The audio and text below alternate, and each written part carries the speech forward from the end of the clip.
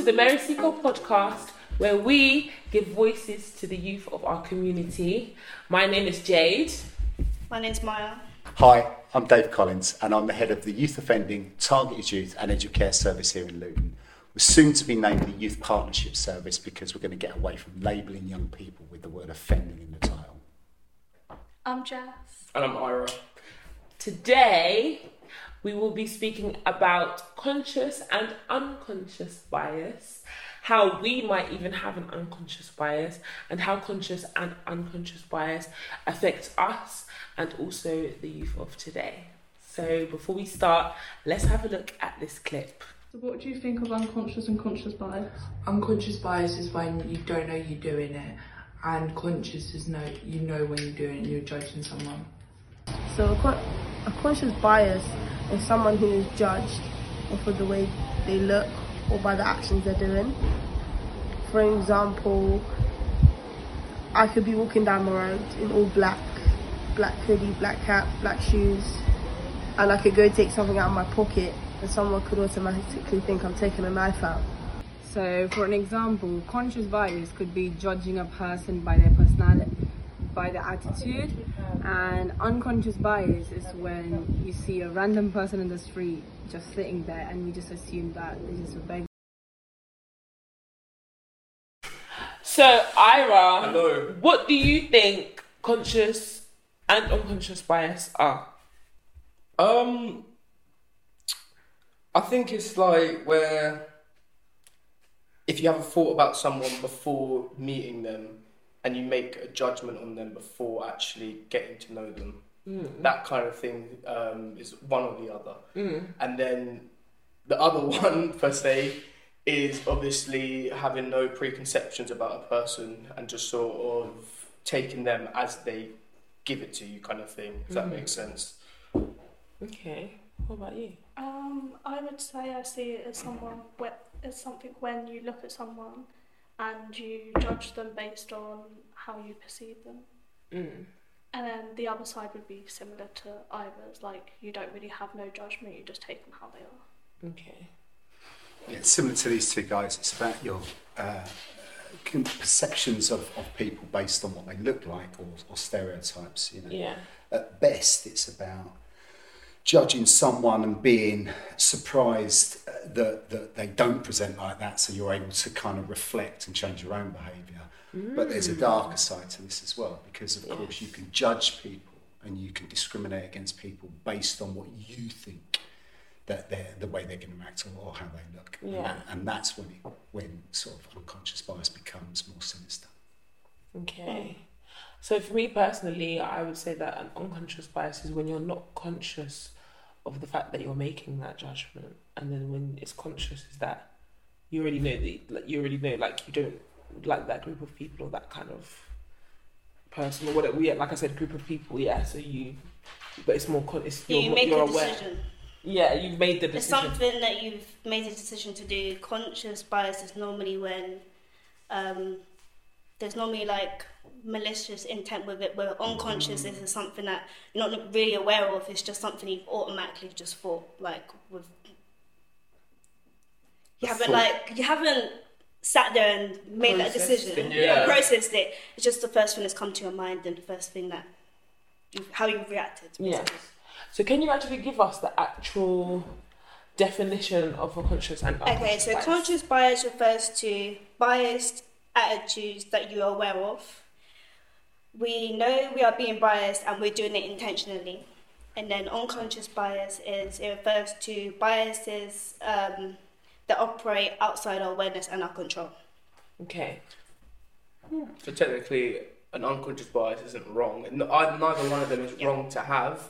Well, actually, tell a lie. Yeah, unconscious bias is not wrong. Unconscious bias is not wrong, but it's good to try and reform that into be a bit more positive and a bit more in a brighter light and not having these preconceptions about people. Depends where it comes from, though, doesn't it? Because you just hit the nail on the head there with preconceptions. Because if you are brought up in, by parents or by society that particularly stereotypes one group or one type of person, male, female, any ethnic group, anything, and actually what you focus on with those groups is actually negative aspects of it. Yeah. So, you know, what we call the kind of sort of stereotypes. Then if your unconscious bias is based on your expectation or your perception that that particular group of people are going to act in that way, that's when unconscious bias, I think, becomes kind of slightly more malicious. Yeah. I think for me personally, I think everybody can sometimes have an unconscious bias. I think that me personally, the way that I was brought up, I had different religions within my family alone. People dating like outside of just our race, and I grew up around different kinds of people as well. Not just in school, but I had friends from different cultures. So I feel like because of that, I was able to have a better perception of people without having to have that assumption of that person like this, or like you said, putting that stereotype on somebody just because of where they're from or who they are, or if they're male or female, or what their lifestyle is. Do you know what I'm saying? It's a negative stereotypes, isn't it? Yeah.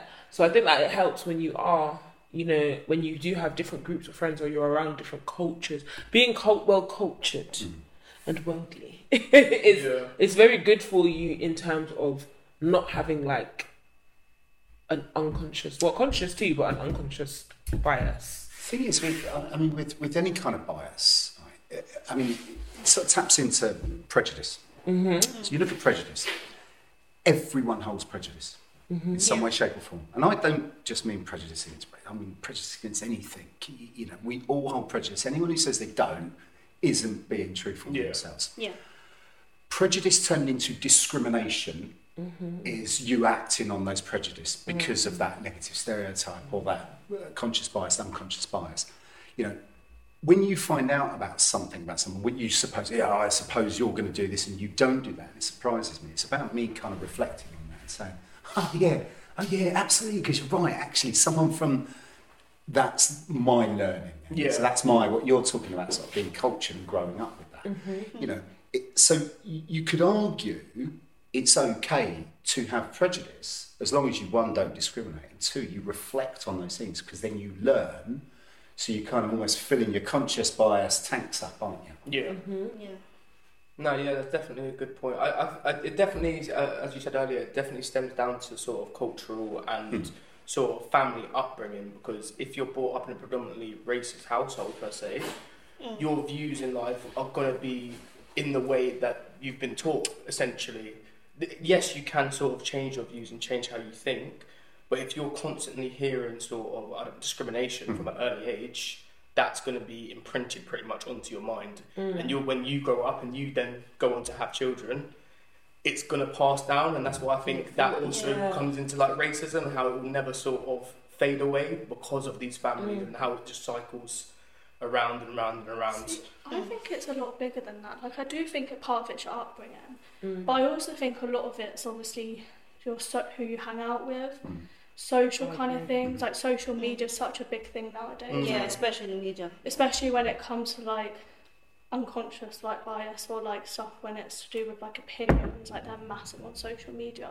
Yeah. Or just stuff based around like that, like social media or movies even. Like movies are massive for like stereotyping people and putting like people in that sort of... I mean, your world of influence now is kind of almost scary what young people have to face nowadays. I mean, what you were talking about in growing up in families, you're absolutely right that kind of perpetuates it. I grew up in a similar family to that, but there was always something within me, and I don't know what it was, that challenged that mentally. And so you challenge it and you want to learn. But when you look now and you think about unconscious and conscious bias, and we're talking about race, we're talking about racism, we're talking about prejudice, you think now, the world that we're kind of moving now with pronouns and the way people identify, sometimes your stereotype doesn't even apply to that person, because you could offend someone on the basis of saying something that actually you've got no knowledge about. Yeah. So I think you're right to sort of say about social media, because I just think it's opened up the world to so much more information and knowledge, but also ability to offend. Yeah. Especially with all these influencers as well, like all like especially like the younger people, like following what they do, what they wear, what they eat, like all this type of stuff. Like it's easy to lead someone into thinking a certain way. Yeah, and that creates a lot of biases with like beauty and all that kind of stuff as well, because obviously with how they present themselves. Yeah. And then obviously like certain people can get like certain opportunities because, as we've said, like Because in the of how they past, because of how they look. And It's true, you know, and it actually makes me think. I've seen people actually literally change the way that they look. Like, even like musicians and stuff change the way they look based on the fact that they don't want that conscious or unconscious bias against them, and they want to break into the industry, so they want to look a certain way. And it's not new.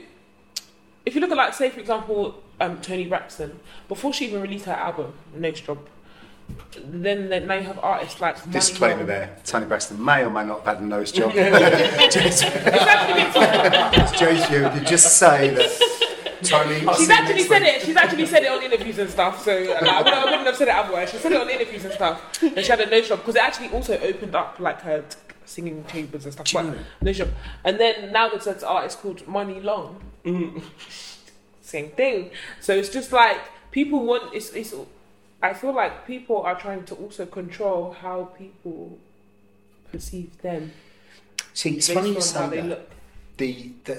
I remember reading somewhere, and I mean, I don't have Instagram, but this kind of sort of whole idea that actually the Instagram look is something that people are kind of aspiring to. And, you know, this kind of sort of idea of a larger behind, for want of not saying a word that's rude, because it's acceptable on...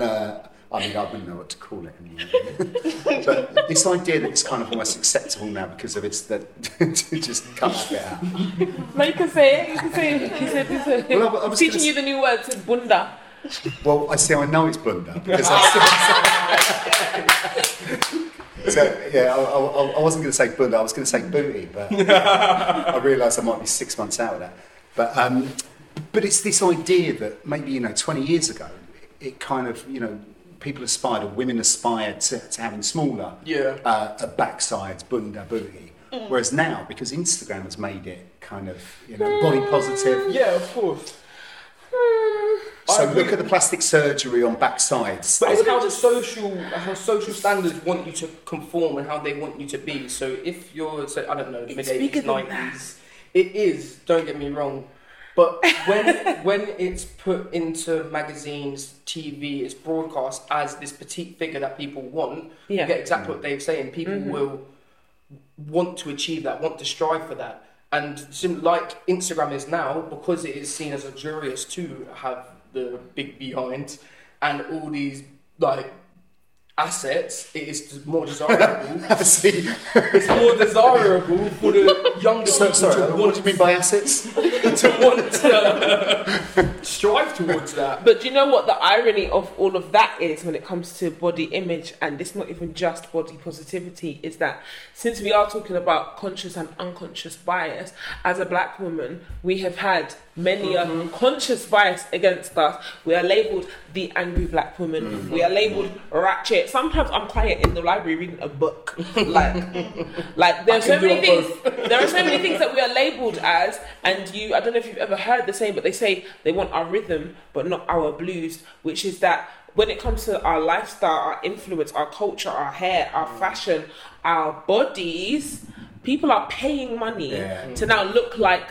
what they had that conscious bias against. People are getting lip fillers, people are getting cheek fillers, people are getting Brazilian butt lifts. Not every black girl even has a big bum like that, but in terms of like stereotypically, we have that vixen shape or whatever people want to call it, or that figure eight or whatever. So it's just funny that people had that, not even an unconscious, sometimes an unconscious bias as well, but people had that conscious bias against black women, and but really now it's like they want to look like that same thing that they were so against. But they don't get that energy back. But they don't get, and they didn't have to go through the stuff that we had to go through either. And they put people like Sarah is it Barton? She was a I think she came from South Africa, and because she had that shape, they called her Hot and Top Venus, and she was displayed. And even when she died, they displayed her body and her organs in a museum in France because of how her shape was and all of this stuff. Her organs, because of how she looked and because she was so, peculiar and haven't seen this before kind of thing. They had people in circuses and different things that. No. Do you know what I'm saying? So it's like now for people to all of a sudden, like, not just all of a sudden, it's gone over. If you look in the Victorian times, they had the padding in the hips and in the back of the dress and all of that as well. So it's something that's actually always been. That's why we say they want our rhythm but not our beat, because. Do you know what I'm saying? So we've had that conscious bias. I'm just taking it down the race route in terms of my experience. Yeah, of course. That we've had that conscious and unconscious bias against us. But everybody want to look like us. People want to get their lips filled. But they used to be like, look at your big lips. That is a problem of the media, though. So yes, racism has always been a big thing. But when the media doesn't show the black woman with all these features, with all these assets, they don't post it in a highlight. I'll give you a perfect example.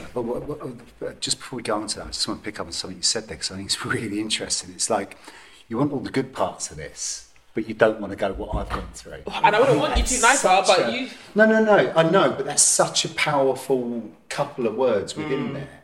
Because it's like... Because what you're talking about is you're talking about going through discrimination, you're going, whether that's racial discrimination, gender, stereotypical discrimination. And it's kind of, so it's okay for you to discriminate against me, hate me for these parts, but not these parts. Which is the most kind of biggest bit of irony that That's what I'm saying, it's so ironic. You're talking about media, and given that we're kind of looking down the race, if I ask you a question, who is the face of gangs and knife crime in this country? Who is the face? Who would people immediately think of? Black boys. Black boys. And there was a thing on, because I was thinking last night, and I was thinking about just reflecting over the last couple of years, and there was a thing on BBC News last year. I think it was about October time, so it was only 8-10 months ago, and I think London was up to 68 deaths that year. That's how they advertise it. It's BBC News as well. So remember, it's a liberal.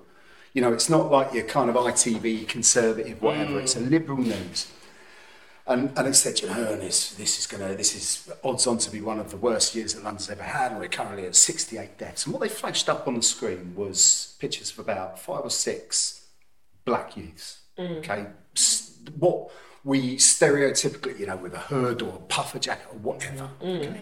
Now I know that the majority of those murders, in London, were probably middle-aged men on their wives, because that's one of the biggest kind of sort of issues in terms of homicide anywhere really. But in London is domestic violence. But they're not reporting that. So what happens is, we're talking about these kind of racist families. So what happens at the worst case scenario is like, well, at least they're killing each other, right? Up to I don't want to be, as long as we stay away from those places, we'll be okay.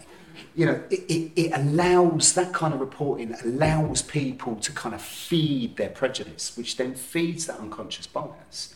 Then they become, we've got it in Luton.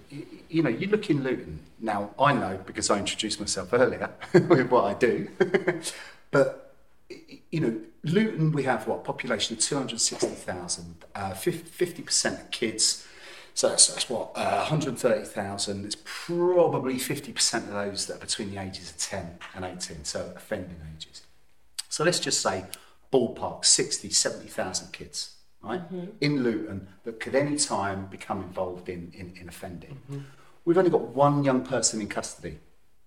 Right? You go to Essex or you go to Hertfordshire and there's, countless kids in custody. We've only got one. We only had 33 kids come into the criminal justice system last year. So you tell me what a problem Luton has, because Luton almost, there's this perception of Luton, isn't there? That it's gang this and it's gang that. All the time. Do you remember the stabbing that made the news in the, sorry, not the Arndale, the mall? Yes. You've been in Luton so long, you call it the Arndale. I remember when it was called the Arndale. Do you know that weekend, cause no one died in that, right? 3 kids were involved, 3 under 18s were involved in that, Obviously I worked with kind of all 3 of them. I had actually worked with one of them as well in the past. Well, that weekend, that weekend, a 17-year-old boy was stabbed to death in Welwyn Garden City. Do you hear about that? Now, you remember the Luton thing, though, don't you? Yeah, of course. Yeah. Because the thing is, it's this wonderful thing to bash Luton. Why? Why do we bash Luton? Well, why do people bash Luton? Because it has that stereotype of gangs and knife crime and all that. But also, do you know what's crazy about it? And I was talking to somebody about this the other day. We moved to Luton because my mum grew up here. So my mum was born in London also, but then she went to school in Luton. Later on, years go by, whatever. My granddad was still up here with my stepnana. And Luton was actually very peaceful. More so than what it is. And I'm not saying it's not like a good place now, but it was, if you live in Luton, you know what Luton is like. We came here because where we were, there was a lot of violence, a lot of police, a lot of drugs, needles in the streets, so on and so forth.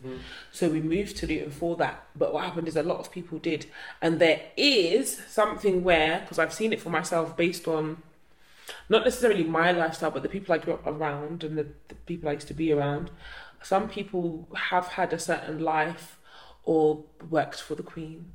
And then they've come home and then they've been like, they don't want to live in their area because they want to keep out of trouble. So they actually used to come to Luton to keep out of trouble. But then brought trouble here. Not all the time. Not all the time. I feel like because some of those things happened, however, that started to Domino effects. Yeah, and that's where the label of Luton being associated with all these things began, because Luton never used to have that label before, you know. But the thing is, you get people that moved out, and that kind of line is, well, Luton's a show. And it's like, well, what part? The Wardown Park, all town centres have got their own issues, but Luton's got some lovely places. We're 5 minutes away from, the sort of countryside. You go on bikes and stuff like that. But when it boils down to the Downs are actually Dunstable. Yeah, they do. That's Dunstable. But what it always comes down to is it's this kind of sort of people's fear of multiculturalism. And I think that, going back to your original point, it's all about kind of media. You ask any person, who is the face of gangs, and they'll say exactly the same thing as we've said. And okay, you can't get away from it that, it's predominantly young men that get involved in those kind of things. But I hate the word gangs. I hate the word knife crime, because the reality is, any of these kids that get involved in this and live under fear 24/7 a day, or are debt bonded, or these things, and I'll tell you a story about a kid in a second, which is just frightening. Given a choice, they wouldn't do that. Right? So, when you've got a young person who makes a wrong choice because, 1 in 4 kids in Luton live in poverty, so living in particular areas, don't have a lot of aspirations, what are you going to do? You're going to make good choices under those conditions? Now, it's us as adults and counsellors and politicians that make decisions around that.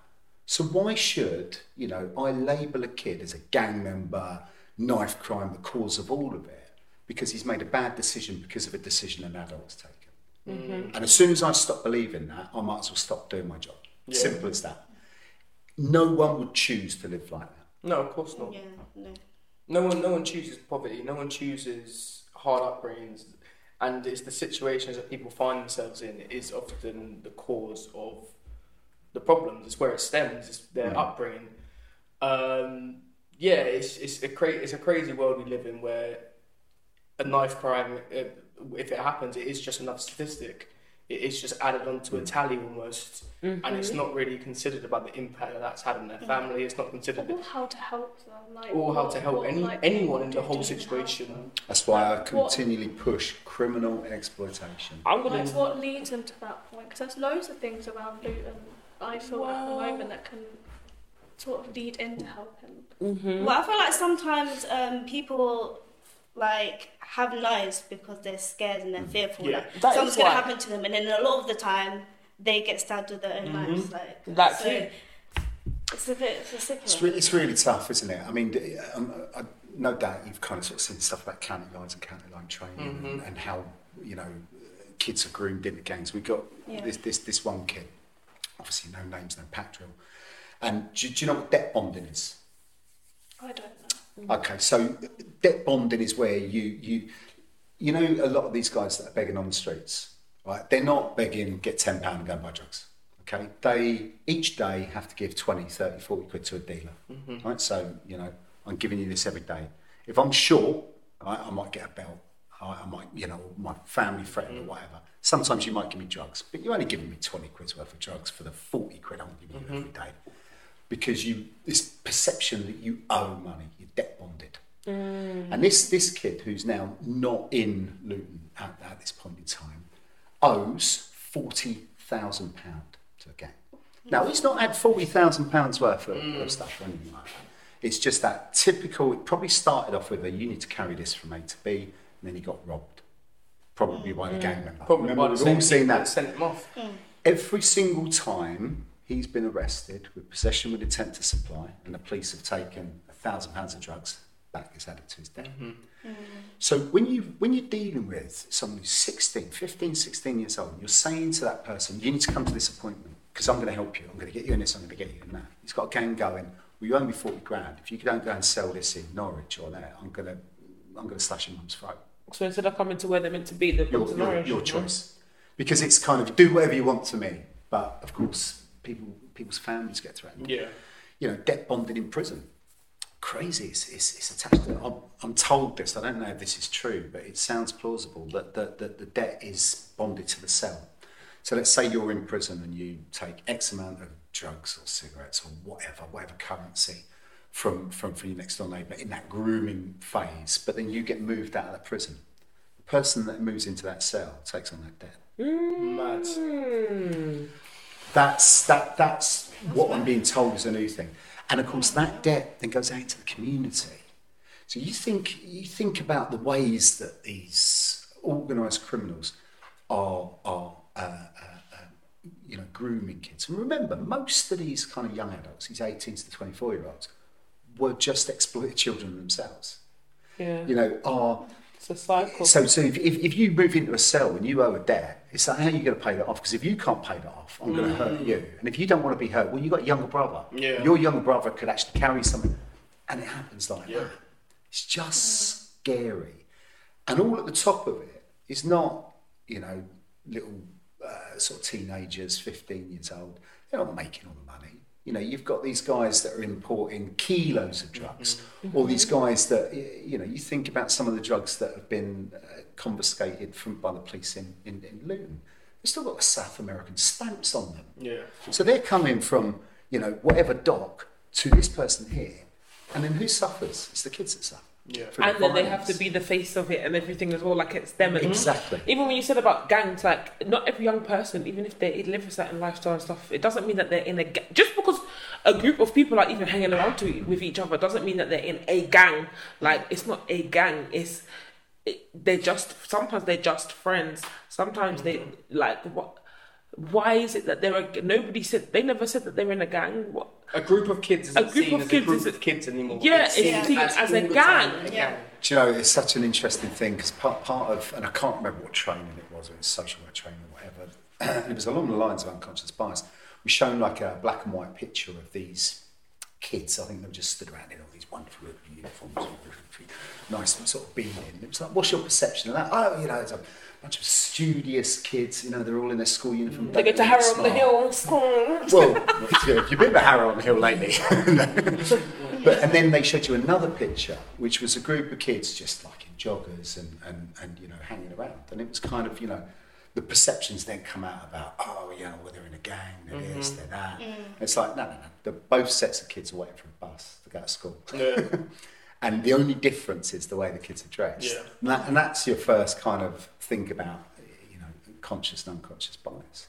But even with fashion, we were talking about hood rich and stuff, I saw a young, white boy getting on the bus the other day with a hood rich backpack. Do you know what I'm saying? So it's just so what, when it comes to fashion and stuff like that, so what, because it's fashionable to wear these things now, then, you can't perceive everyone that way because it's just fashion. But when you see a young black boy wearing that, again, he's in a gang. Yeah. He's in this, he's in that.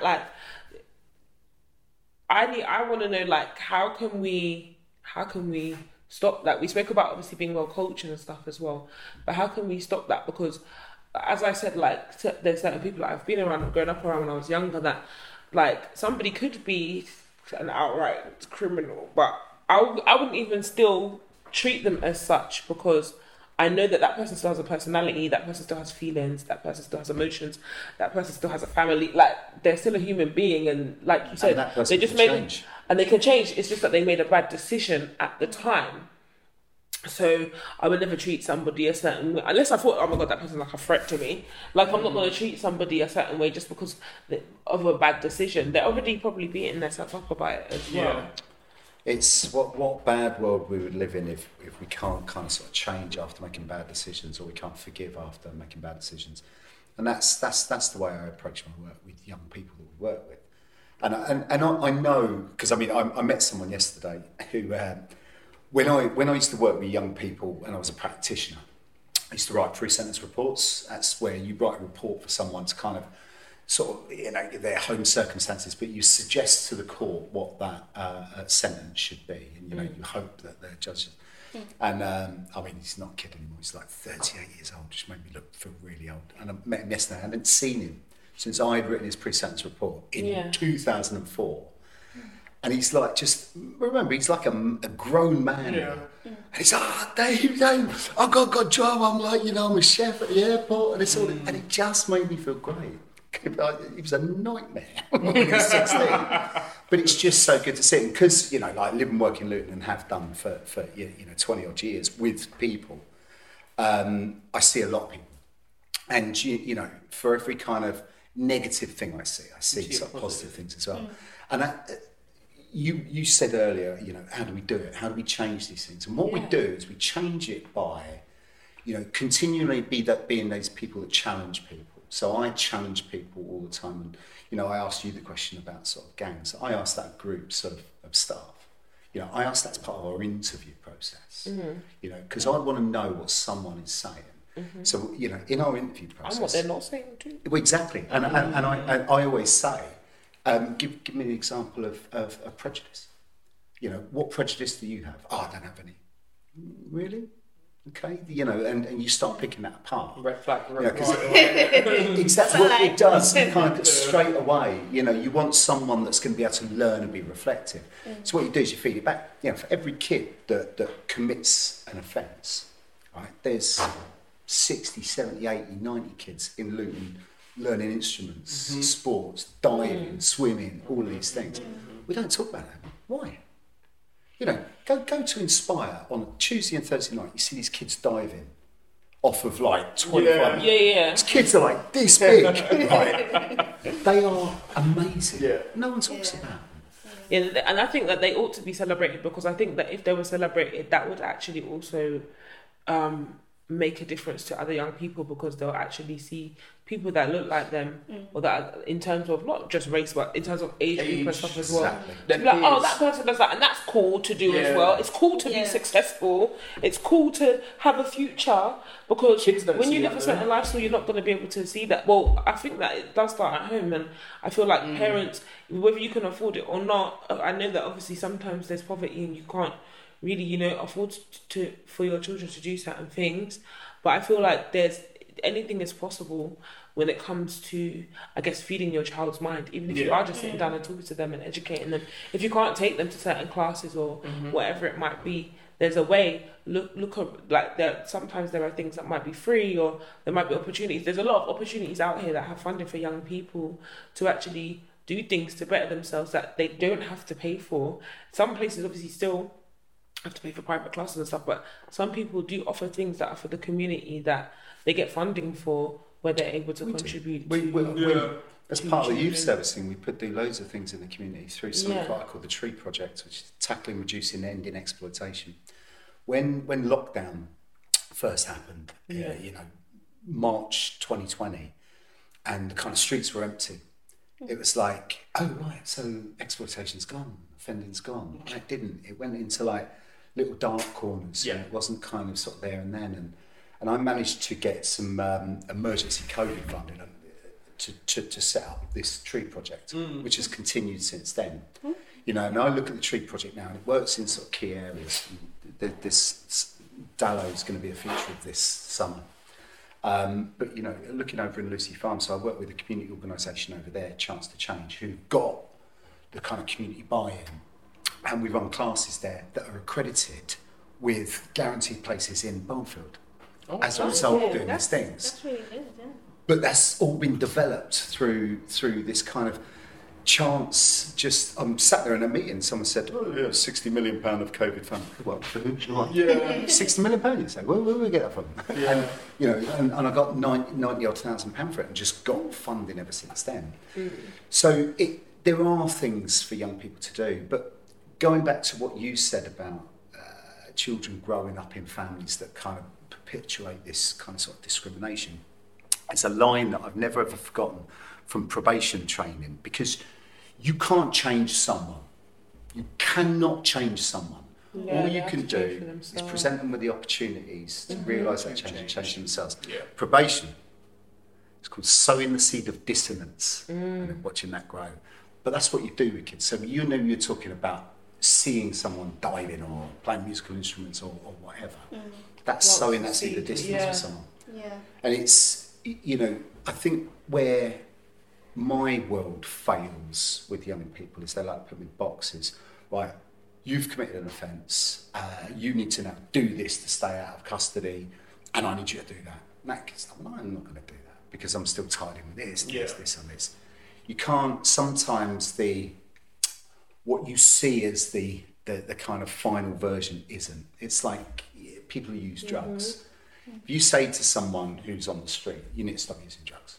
Okay, well, no, you need to take away this trauma, and then I'll stop using drugs. You know, it's kind of, you don't see what the... You need to give them the opportunities to actually...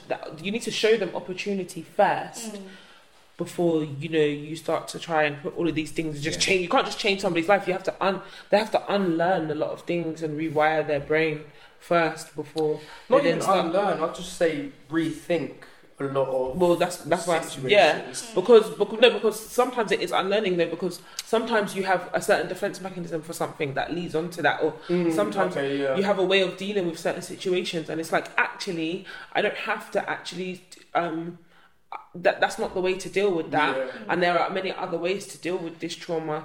For example, I can go to therapy, or like I can go to CBT, or there's wellbeing, or I can go to the gym, or there are so many different things and different ways that I can actually handle this, as opposed to doing X, Y, and Z. Because really, I feel like dealing with the root of the issue is what takes away from people then not having anything to say when it comes to conscious or unconscious bias, because these are the core things that are being tackled. That's not to say that it's right. It isn't right. So something that actually happened that contributes to people having a conscious or unconscious bias is the fact that an Olympic sprinter, Bianca Williams, was actually stopped by the police. So here's the clip of that incident. A video already viral. The distress in Bianca Williams' voice clear. He didn't do anything! First, when her partner was taken out of the car and handcuffed by police, My son is in the car. and then as she was forced out of the back and away from her 3-month-old baby. The couple deny police claims that they were driving suspiciously. I've never been in that situation before, and to be in that front line along with my son, it was just awful. So as you can see, Bianca was stopped by the police and was racially profiled, and I feel like that's something that is usually not often highlighted in the UK compared to in the States. It also shows that people in the police force, who shouldn't really have any form of bias because they're here to protect and serve, are actually having both a conscious and unconscious bias. And you can see it by the way that they treat people of colour, or by the way that they treat people that look a certain way. So what do you guys think about that? Because I think that it's something that's actually happening, but nobody's not really... I don't feel like it's highlighted as much. Like, I saw that on social media. I didn't see it on the news. No, I saw that a while back as well. But I think it's sort of, in America, it's always, there's a possibility of it being lethal. There's always, in the stop and search, there's always a possibility that this person could lose their life. And that's just based on how the American policing runs, or how they do their things over there. I'm not one to say on how it's done. It does happen over here too, though. It does, and obviously there was a case a while back where a woman was arrested and she was beaten to death in her cells or something along them lines. And yes, it does happen here, but it's not highlighted in the same way because the police don't have the lawful use of firearms and everything like this. It's not as immediate. It's not as, oh, okay, you commit the crime, shot on the scene, done. It's a longer process. That's why I think it's more scary here because you don't know anyone's intent. You could go to jail 1 minute, find yourself beaten up in your cell, and then just have to be like, oh yeah, it happened. No one's going to believe you because we're in the UK. That doesn't happen. Do you know what I mean? I do feel like it's shown a lot in America though, but not a lot is shown in the UK. Like, I don't hear a lot about this kind of stuff in the UK, but I know on like social media it's a lot on there and a lot happening, but no one really has to explain any of their actions like most of them do in America. It's kind of system-wide in America, I think is what you're describing. I think over here, and because I've been in criminal justice for such a long time, I remember specific examples, you know, whether it's Stephen Lawrence, that was like a kind of inquest into the behaviour of the Met Police, or, you know, and I can't for the life of me remember his name, but it was a Brazilian tourist that was shot dead as a result of a potential, I think it was a potential terrorist kind of investigation at the time. And it's kind of almost like this happens in this country, but it's compartmentalised. I mean, you think about what kind of Muslims went through during the kind of real height of ISIS with Islamophobia and kind of almost like sort of profiling of our sort of South Asian residents who were kind of almost being profiled in light of the behaviour of kind of ISIS. It's always existed, and there's inquests into it. You know, there's deaths in custody. You know, in Bedfordshire of you know, people of colour with mental health, and it becomes an inquest. To me, and I don't know whether this is just being cynical, we never seem to build on it. You know, there's an inquest, and the inquest makes recommendations, and then they kind of move on. That's why I don't know if you guys know, but the Met Police are currently under special measures now for some of their actions. It's worth looking into, because when, you know, an inspectorate puts a whole police force, particularly a police force like the Met, into special measures, you know, that's a serious thing. But when you look at stop and search, if we are saying that young people carrying knives should not be viewed as perpetrators, they should be portrayed as victims of criminal exploitation, then stop and search should be a safeguarding process. Now, you can't do that overnight. So I'm not saying, right, so actually, do you know, you're not profiling now, you are doing a safeguarding thing. But if we couch it in that, in safeguarding, which means that we don't then arrest that young person or prosecute that young person or charge that young person, you know, in a few years' time, it's seen as this safeguarding process. When it's not, then we've also met somebody that actually is part of like the committee that actually sit down with stop and search as well. So we know that there are things in place where it's like, okay, on this, for example, you shouldn't have handled it this way, you should have handled it that way. So that really contributes as well. To summarise, I think personally, from my viewpoint, I feel like one of the things that we can do to tackle, you know, conscious and unconscious bias together actually is educating young people on different cultures, different backgrounds, bringing them around different people and stuff, so that they don't just have that stereotype against. I think kind of calling it out as well, like not being afraid to challenge it doesn't have not being afraid to challenge it, not being afraid to talk about it, it being like a discussion. It doesn't have to be heated, it can just be an open discussion. Thank you much so guys for watching again. We look forward to seeing you soon. Bye.